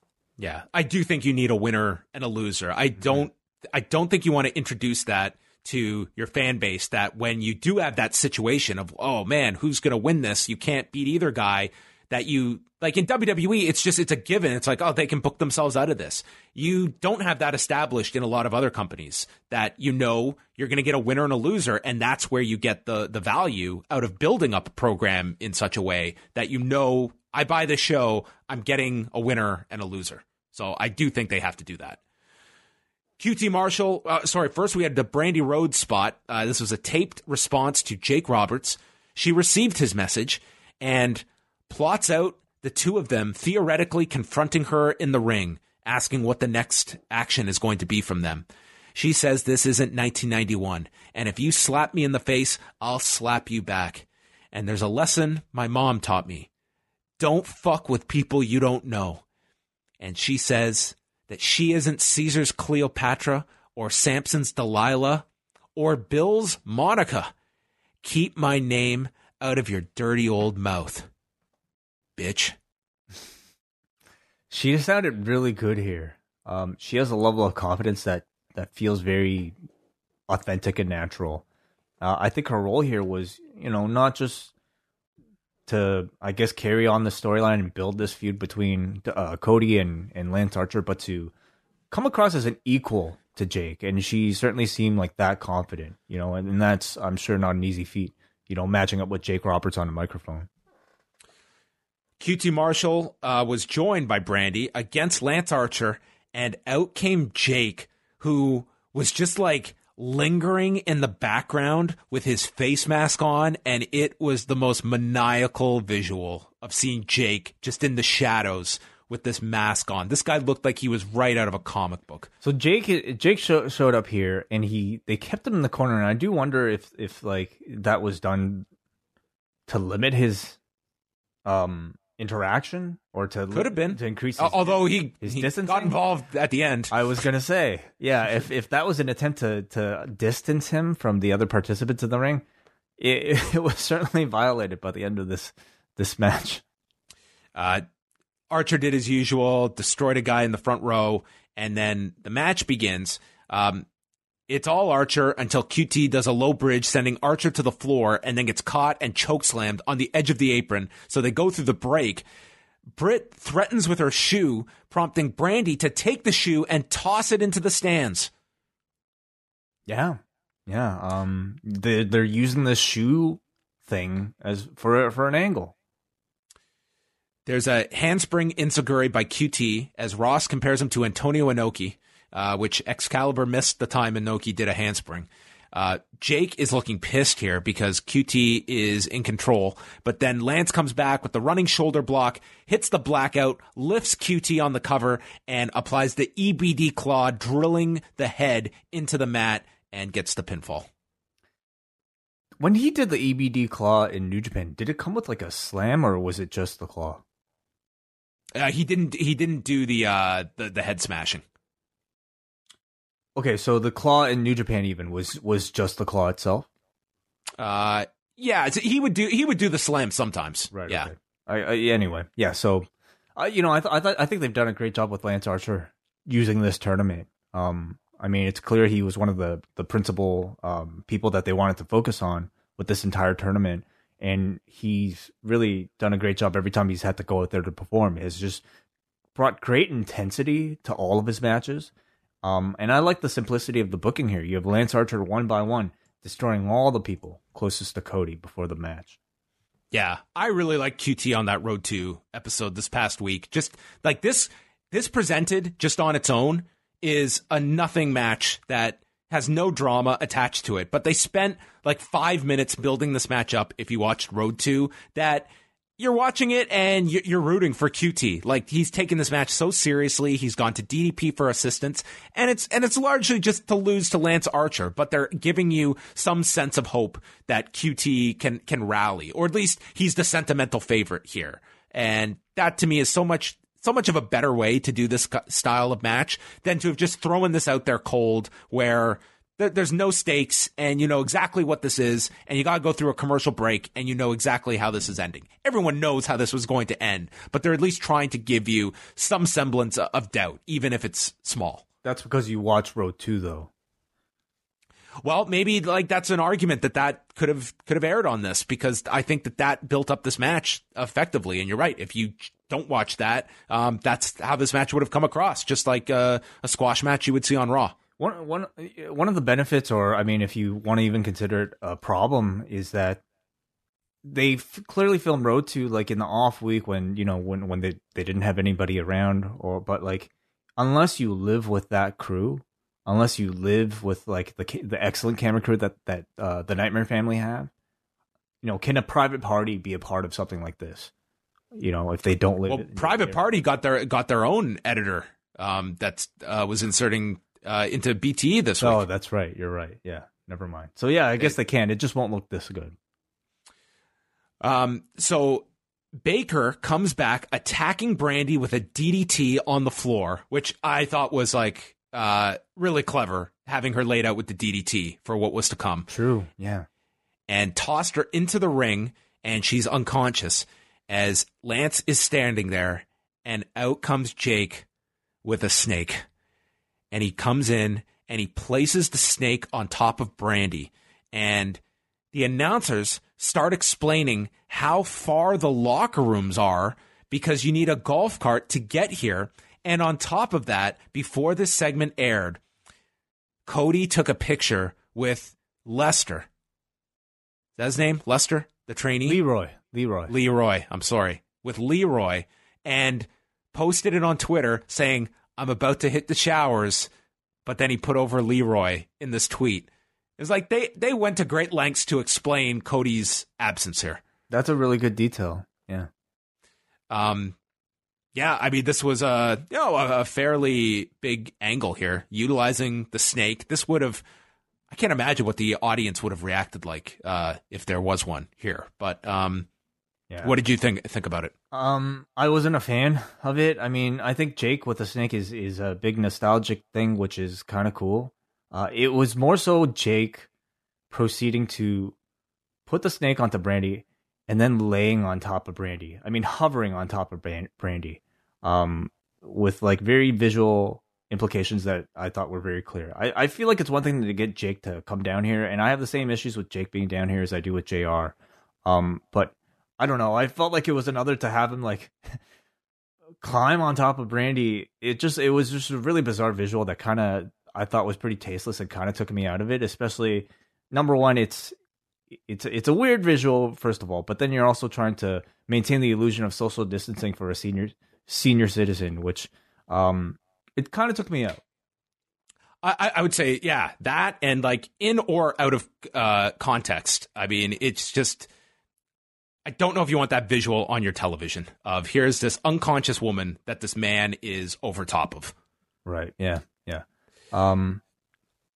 I just feel like, you know, to me, like, I know Jake's got a big segment next week. They promoted that. Right.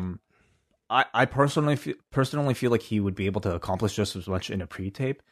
I also do understand that like DDP hasn't really been shy about talking about Jake's issues staying at home, and that perhaps, you know, for his own sanity, he needs to be out here doing something.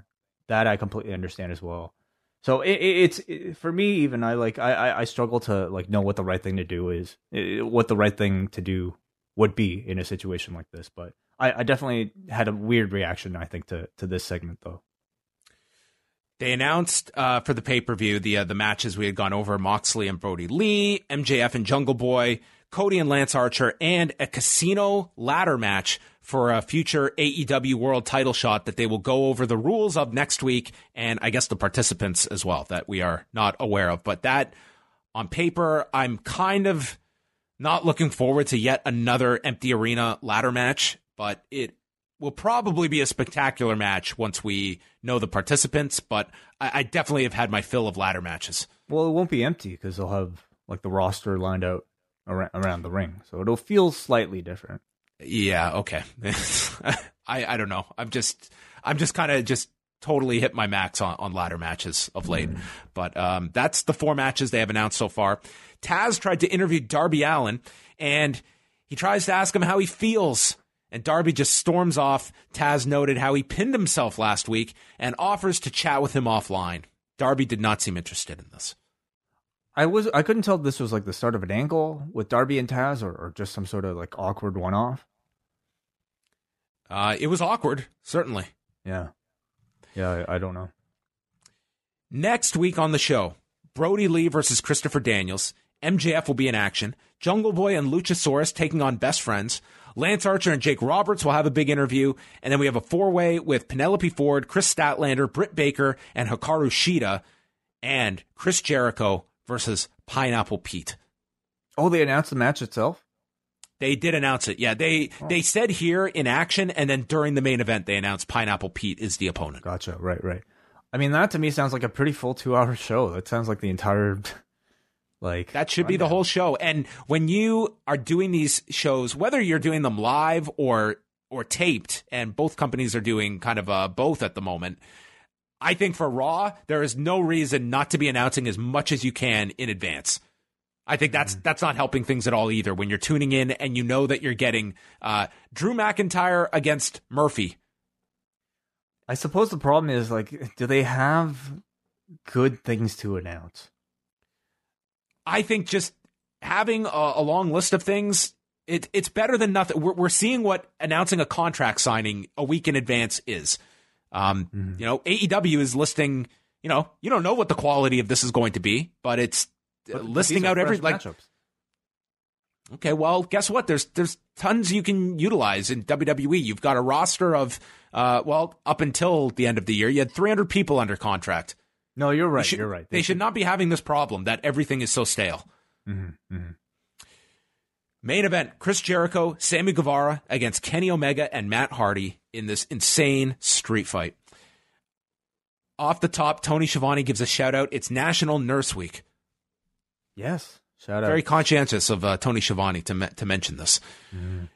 Jake Hager is out with Jericho and Guevara, and Jericho's sporting a baseball bat. And Pineapple Pete goes to slap Jericho, and I immediately thought, I was like, this has to be the match next week. And it turns out that's going to be the match next week. And Jake Hager just stared a hole down into Pineapple Pete.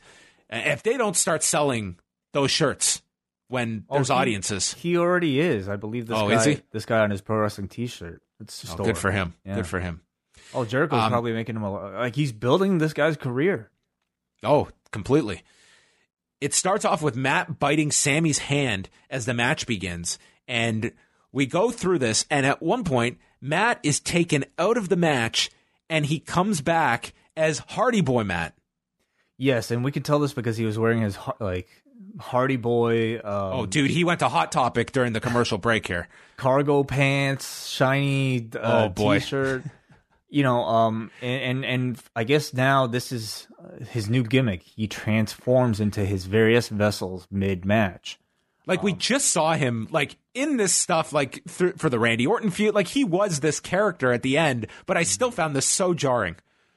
Oh, for sure. I felt like the announcers didn't really sell the transformation that much, or at least not this one. I think Excalibur mentioned it, but then, like, Tony and JR were just almost, like, carrying on with the match as if, like, he didn't do anything but change his shirt. They really didn't get into it until he turned into Damascus. You're right. Like this, it almost just felt like it wasn't even that noticeable. Yeah. And I mean, he was doing like the Hardy Boy spots. He did the Twist of Fate. And then they set up a table where Matt climbed up a ladder, splashed Sammy Guevara, and put him through the table. And we think the match is going to end when Bryce Remsburg is pulled to the floor by Jake Hager, and then they attack Kenny on the floor. Go through the picture-in-picture. We come back. They have now moved to the concession area, and Jericho is leaning into the ice box, and he grabs a bag of ice and hits Matt with it, and they stuff Matt into the ice box and close the doors while Omega attacks them with trash can shots. They fight by an ATM, which has cash there that Sammy Guevara finds. Completely not advisable during this era. Sure. Yeah. Well, I mean, they were tested. Well, Guevara gets powerbombed into the steel garage door, and then Jericho runs a crate on these wheels into Omega, followed by a suplex onto the guardrail, which is when Matt emerges from the icebox as Damascus and gets into a golf cart. It looked like this golf cart was not going to start, to the point that they cut away, and then he got the thing going. He runs into Jericho, who bumps off of taking the golf cart, and then Omega and Matt Hardy are in this golf cart, and they start mowing down Guevara, who is running for his life, and takes the greatest bump ever when they hit him with this thing. Dude, this guy, got basically, he got run down, as if he was, in the street. He was a pedestrian. He took this. You've probably seen the GIF already on Twitter, but it was amazing. The shot of him running as this car is chasing him over his the look shoulder on in the his face background. was just, Oh. this is right out of a horror movie or something. It was so good. There were so many onlookers here. There was like a child here that was just watching this street fight. Jericho gets onto this table, and Omega goes up on a scissor lift, and they end up standing up from the table. Jericho is with Hager and Matt. Kenny proceeds to stand on top of this elevated scissor lift and moonsaults off of it onto the concrete, dude. It was a beautiful moonsault. Like, Oh my God. right onto Hager and Matt Hardy. I mean, he nailed this for what he was attempting to achieve. He takes Jericho. They have now made their way to like the TIAA Bank field. So you see the football field in the background. They come onto the grass And just to let people know, Daly's Place is a venue attached to the Jaguars field. yeah, they haven't gone out like it's all connected.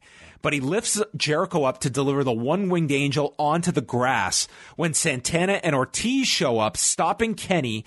They powerbomb Matt through the table and then powerbombs him onto top of the cart, onto the roof of the cart, followed by a Judas effect on Omega, and Jericho pins him. And this ends with the Inner Circle reunited together, the Bubbly Bunch themselves. They pose with the football stadium in the backdrop. This was an incredible visual and ended just this insane main event that I will say, extras aside, I thought this thing was really, really spectacular. It was an incredibly entertaining backstage street fight. And I mean, I hate to bring this match up again, but I mean, if we're going to compare, empty arena backstage street fights, this had everything that Edge and Norton didn't.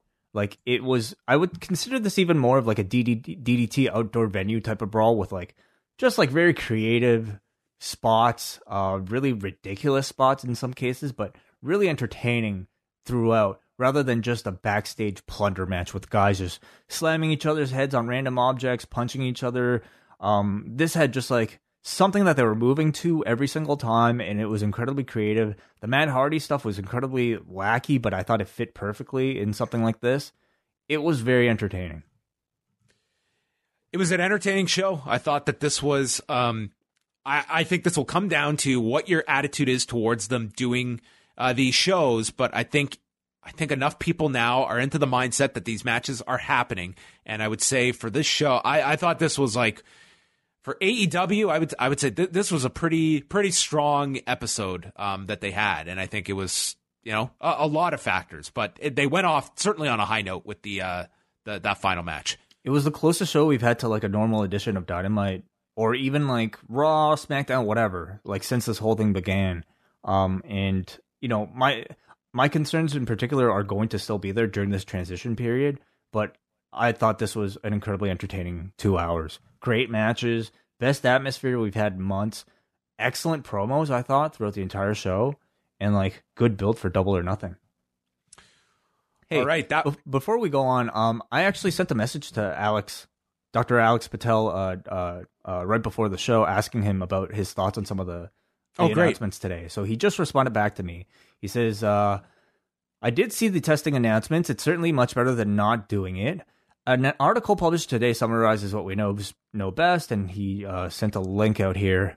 He basically says, as you can see from the graph, they are likely using the nasal PCR. It can miss cases early on, especially if asymptomatic, since I assume they exclude athletes who have symptoms, but those don't often occur until day 5, and those later in the disease.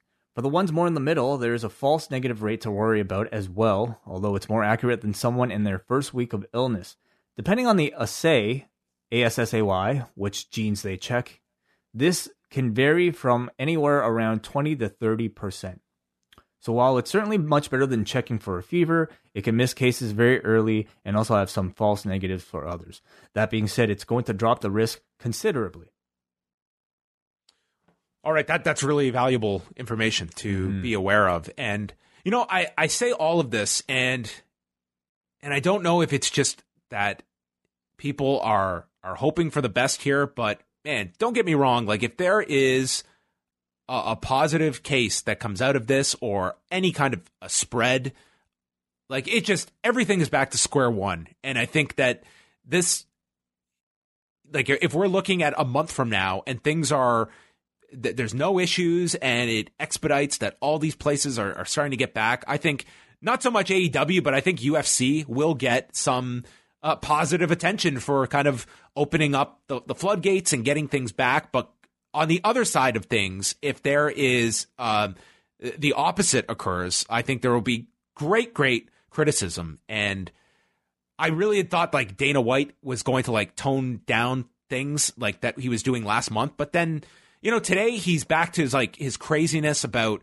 all the wimps in the media and just these wimps are not the ones that should be leading this country. Like this, I just think like he really just cannot put himself aside from this and just going back to this bullshit about the wimps of this country and the wimps in the media, and that it's like the media are like this group that is just so fixated on shutting this company down. And it's like, I just don't know how you're so divorced from the reality that surrounds you. The wimps of this country and the wimps of this world are the reason why you can even consider putting on a show this weekend. Like, if we didn't take the action that we did up until this point, none of this would be possible. Yeah. I mean, it's just, you know, throw away like your disdain of the media and tell me about like all the wimps that are medical professionals, the ones that are seriously the strongest and like most admirable people in this whole the wimps pandemic. That are risking their lives and in many cases dying as a result of what's going on right now, trying to fix this problem. Anyway, thank you so much, Dr. Alex Patel, for the insight, and we'd love to talk to you soon. All right, let's go and take some feedback here. The show tonight got an 8.78 on the forum, so very high marks. Andrew from Cape Breton kicks things off. That main event was absurd, but I really enjoyed it. As much as these shows are much better than anything WWE puts out, the social distancing stuff is obviously not observed and is a bit of an issue. It does seem things are going back to normalcy. I know in my area, there haven't been any new cases for about a week, and work is starting back up in Alberta, but it's not for another few weeks. The show was 7 out of 10 for me, as I was noticing a lot of the issues you guys have pointed out in recent weeks. But a scenario for you guys, likely or unlikely, Double or Nothing has a crowd of people they will be letting in. It's completely unlikely. I think you're going to see a scenario like tonight where there are people, but not opening it up to fans. No way. I think it'll be exactly like tonight. I mean, yep. Wouldn't it even be at Daly's place? Yeah, it's going to be this exact scenario tonight in this same location. Mm-hmm. We got a Noah from Vaughn who says, I absolutely loved this show, and especially that main event.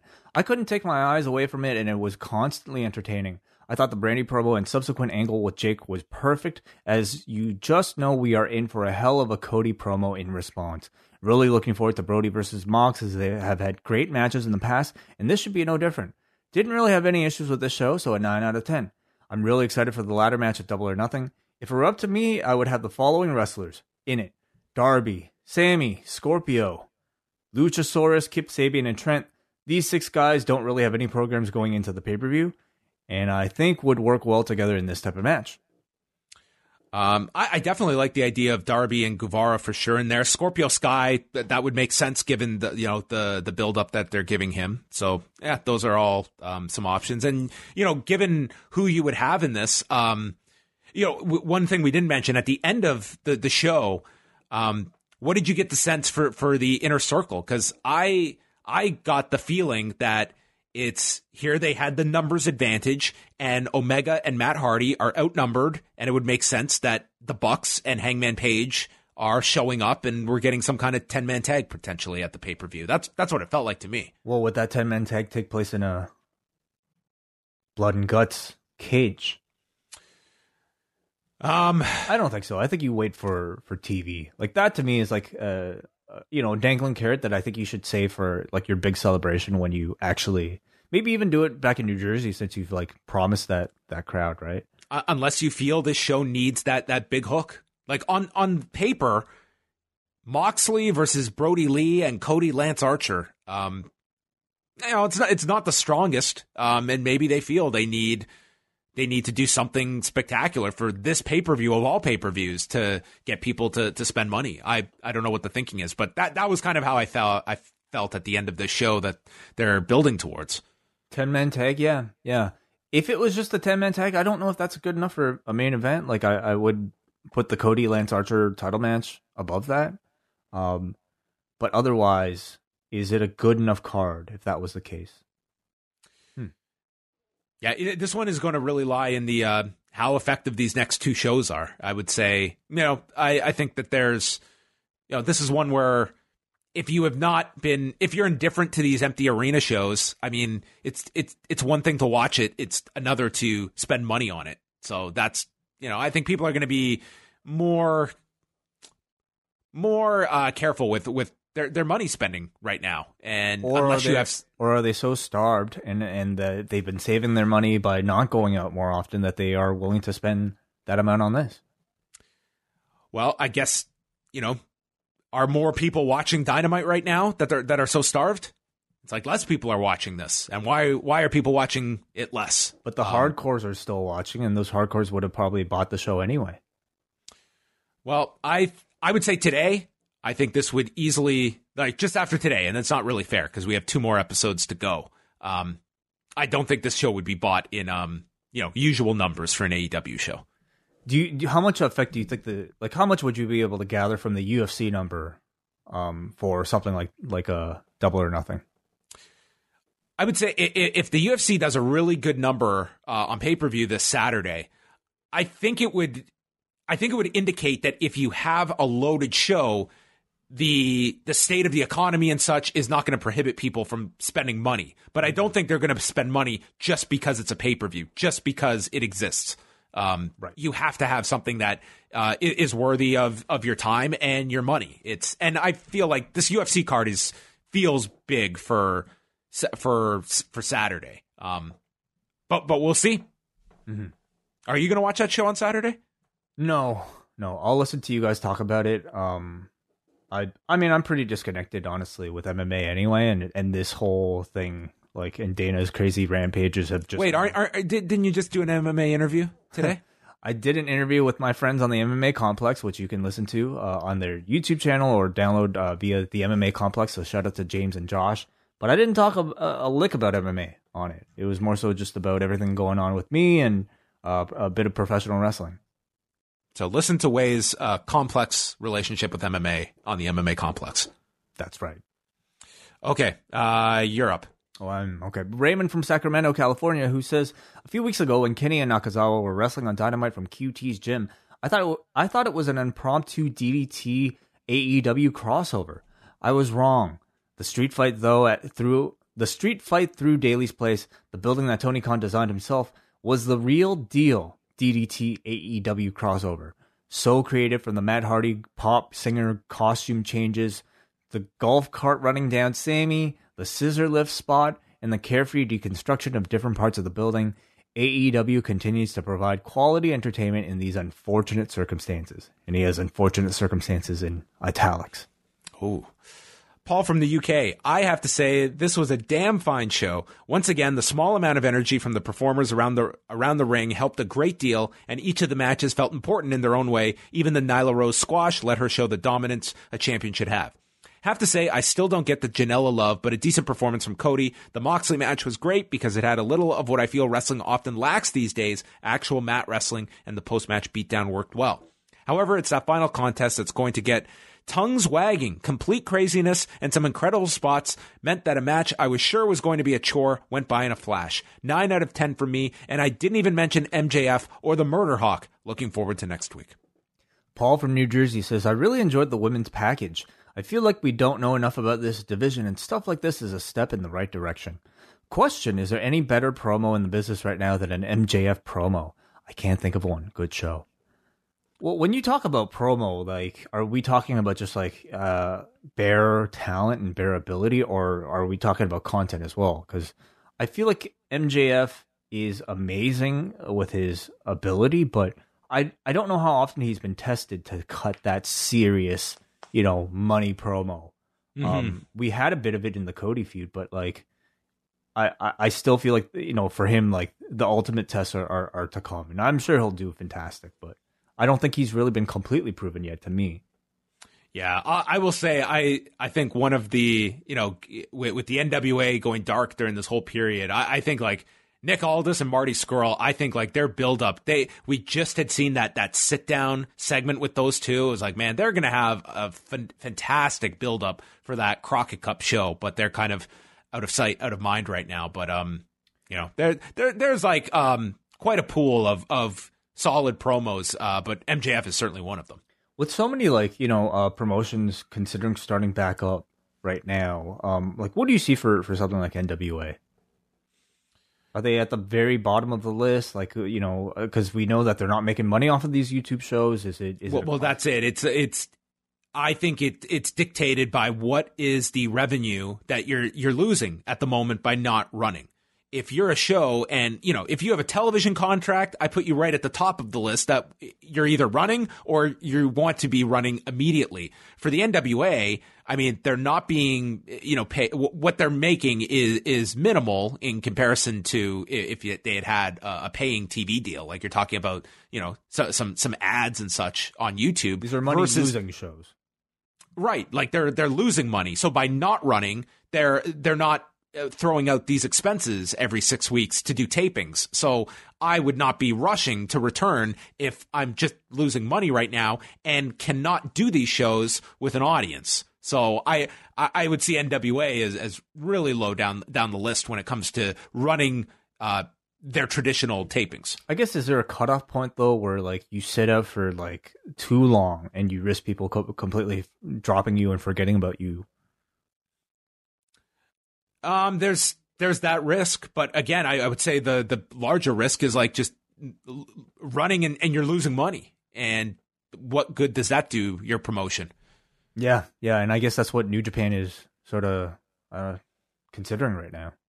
Yeah, I mean that's a live event based business that's certainly being handicapped significantly now. And if they're opening the door now, pardon the pun, to empty arena shows, that tells you kind of where their headspace is at, that how long is this going to go? If we're suddenly realizing that fans are not going to be able to come for another 6 months, are we really going to take this stance and sit out for 6 months, or do we do something? Where was the pun?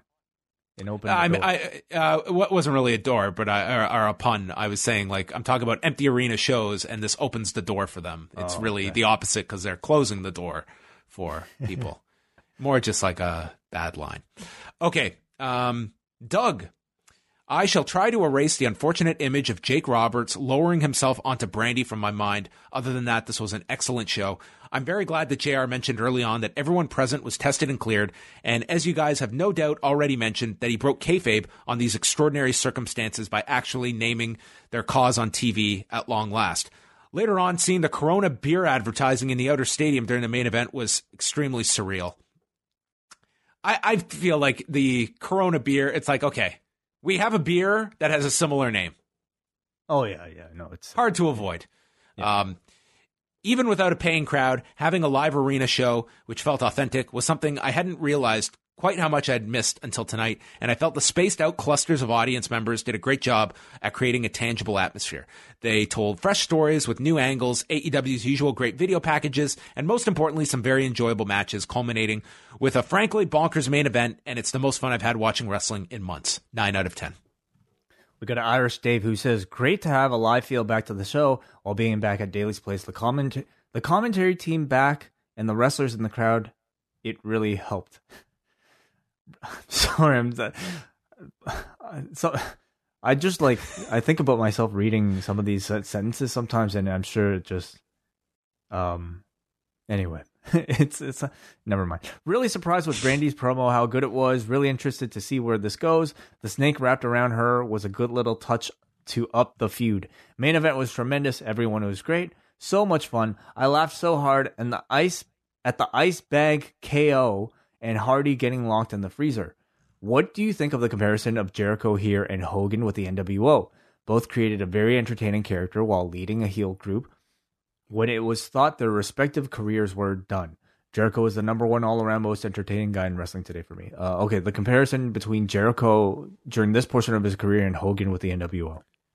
I don't think people were necessarily saying, to me, Jericho has been so. I mean, he had a really great run in WWE up until he left after the Owens stuff, and then went to New Japan. I don't think Jericho is in a there's a lot of parallels between Hogan and Jericho of where they went and positions that they found themselves in, but I don't think people were looking at Jericho as at the end of his road. I think he left WWE on a pretty good note overall. Yeah, he certainly once he was done being a regular performer. He certainly wasn't stale. Like, he was just coming off the Owens program, which was like the hottest thing at that WrestleMania. And like coming off the New Japan, which like was even hotter than that. Oh yeah, absolutely. Like the New Japan's. I'm just saying, even before New Japan, I think he was certainly coming off a really hot run in WWE, and the New Japan stuff. I mean, I think he realized his value at that point, because in WWE, you can be a top guy there. You can be someone that is depended upon, but there's always going to be that, how much the brand draws versus how much an individual draws. And in this era of network subscribers and guaranteed revenue, it's hard to really establish yourself as like a difference maker. He went to New Japan and he got the facts, like the actual numbers of what he meant being added to that show. And I think that gave him an enormous sense of confidence and what his worth and value is to a company that has been reflected in his performance, knowing he can be that guy and is being that guy in AEW, where like, look what he's come in and done. Like, this has been a really unselfish guy that I've said this many times. I do believe that when the book is written on Chris Jericho, it's going to be the last few years of his career that I think are going to be the ultimate legacy years for Chris Jericho, of how people will look at his contributions. I'm sure he's already starting to write that book. Well, it wouldn't be, by him, I mean, we'd be on like autobiography, I think number 5 by this point. But yeah. I guess, it is something when you talk about a guy who's been doing this 30 years and it's the last 2 that you could argue have been the most valuable. And this has been, it really is a huge what if had Jericho not gone to AEW and what this company would look like. I think it's totally different. Absolutely. But what you mentioned there, like at the end about like him being so giving, to me is like one of the biggest differences between like a Jericho and a Hulk Hogan here with the NWO, where I felt like the Hogan and the NWO, any time they might have added members, I kind of feel like it was just adding to the background of Hulk Hogan, adding to like the I don't know, the backdrop of like proteges to make Hulk Hogan look better. Where I feel like we're gonna do a flim flam. Come on, Vincent. Where I feel like everything that like Jericho has done with the Inner Circle has been to promote either AEW as a whole or specifically the 4 other people that are in that group with him. Look at how much benefit like those 4 guys have had. Because really, he was there. He lived all of that as the guy that was, just told, like, you're not going to get to a certain level here. That was, something he experienced firsthand. And I think that resonated with those guys. That resonated with like the Eddies and the Benoits and the Malenkos and Jericho. And I think that they took that with them as, a chip on your shoulder that can be very motivating, but also something you don't forget either. And it's easier said than done to say you learn from those experiences when suddenly you are that guy, and it can be very easy to be selfish and think about yourself. Mm-hmm. Last one here. Oh, it's me. Is it you or me? I think it's you. Oh, it's me. Matthew from Vancouver. That main event was all kinds of ridiculous. My wife, who is not an avid wrestling fan, was in hysterics when Matt was driving the golf cart. Besides the main event, lots of storyline advancement on the show. We enjoyed it. The positives for me were MJF, Britt Baker, and Brandy, Archer, Jake, and Cody. The negative being Moxley versus Brody Lee at Double or Nothing. Brody Lee feels like a lukewarm challenger. That being said, I expect their match to be decent based on their previous encounters. 8 out of 10. Do you expect Hangman and the Bucks to be back soon? I would think so. I feel that they'll be back on the pay-per-view, if not Dynamite prior. I expect it as well. Yeah, I mean, they were certainly notable in their absence, but it leads me to think that they're saving it for something. Do you expect a big return? Like, do you expect some sort of big debut at Double or Nothing? And if you didn't get it, would you be disappointed? Like, what I mean is, if the Revival don't show up at Double or Nothing, would that be a disappointment? No. I think that'd be a good time to do it, and I'd kind of tease it. I think you could even like tease it on being the elite and keep it out of Dynamite itself, where it's not promoted, but it's very much hinted at that, you know, I'm buying this pay-per-view, I'll probably get this. In terms of the returns, though, I think there's a ready-made angle that you could have the Bucks come back, and it's a case where they're still outnumbered, they're getting beaten down, and there's Hangman to save the day for his friends. And it's the 5 of them together on that go-home show, staring down the inner circle, and they're all aligned, and they're on the same page. Ooh. Not DDP. No. All right, that's all the feedback. Dude, how... This show feels like it's been 45 minutes for me. Oh, there's been a lot to talk about, and it's like all really interesting stuff. These shows have... I'm always shocked when I look at how long we've been talking. So I'm not really looking at the time until the end. You know, I know we had discussed talking about that Untold with Cactus and Triple H. Our review is going to remain untold.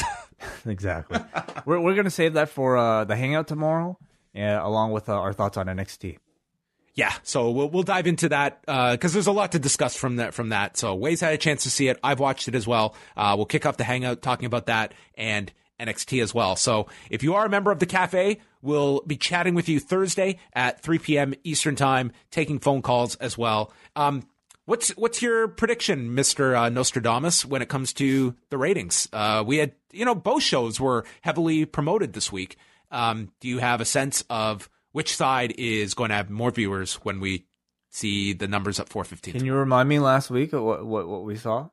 Not that it even has like that big of an impact anymore, but I mean, I saw a good deal of like talk for NXT on my timeline today, but then I'm looking at my feedback threads, and we're certainly seeing a bit more Dynamite feedback than usual, or more than NXT. So, I'm gonna say NXT this week, I'm gonna say AEW. I changed my mind. Final answer is AEW? AEW, yeah. Okay. Last week, AEW did 693. NXT did 637. I think AEW is going to have more. I think that the show built really well on top of it. And I think people at times, when Jericho's wrestling on TV, I defer that I think that's a big difference maker when it comes to importance that people place on the shows. And I think even next week will be an interesting test of Jericho with Pineapple Pete. But Jericho has...